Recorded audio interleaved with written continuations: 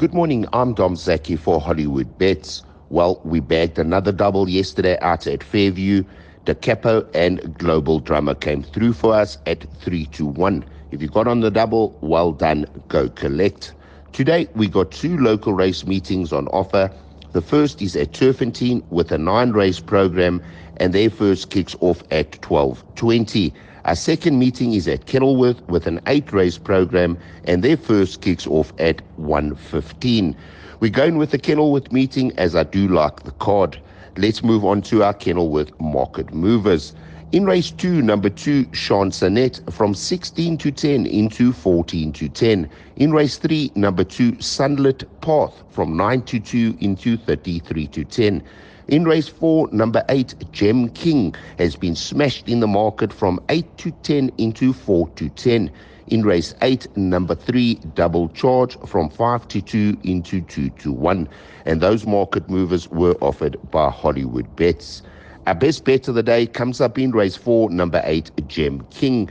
Now, Gem King, when I was studying the card and I did my selections, was around about 8-10. And I thought there was a bit of value at 8-10 because I couldn't find anything in the race to beat him. Then when I blinked, he was 6-10. And when I blinked again, he was 4-10. So the money is on Gem King. And if you take a look at his first run, it's out of the top draw. First time out, he blew the start, losing about 2 to 3 lengths. At the 400, he was 8 lengths behind them and flew up when the penny dropped at the 100-meter mark to get beat only a half a length behind Wordsworth, running into second place. And not only that, the form has been franked twice, 2 winners from 6 runners. Kalahari Ferrari came out to win, and Negramu came out to win from that particular form line. That run was out of the top draw from Gem King. Just take a minute and watch that rerun. It's going to be hard to beat, and we do make Gem King our best bet of the day. Our second best bet of the day comes up in race 7, number 2, One-Way Traffic from the Justin Snaith stable, ridden by Richard Fourie. Now, this fella, I've been waiting for him to go over the marathon trip of 2-4, and I think he's even going to go further in the future. I think he's a top-class individual and is a top stayer. 3 runs back, he won over the 1800 break in his maiden, and he won going away, beating Bel Punto. In his penultimate start, he came from the clouds to finish only a half a length behind Kariba Hall. He ran into second place, and I think he was very, very unlucky not to have won that on that particular occasion. In his next start, he stepped up to the 2000, and it was at Durbanville. And again, he flew up from about 7-8 lengths to win by a head, beating Mary Aura.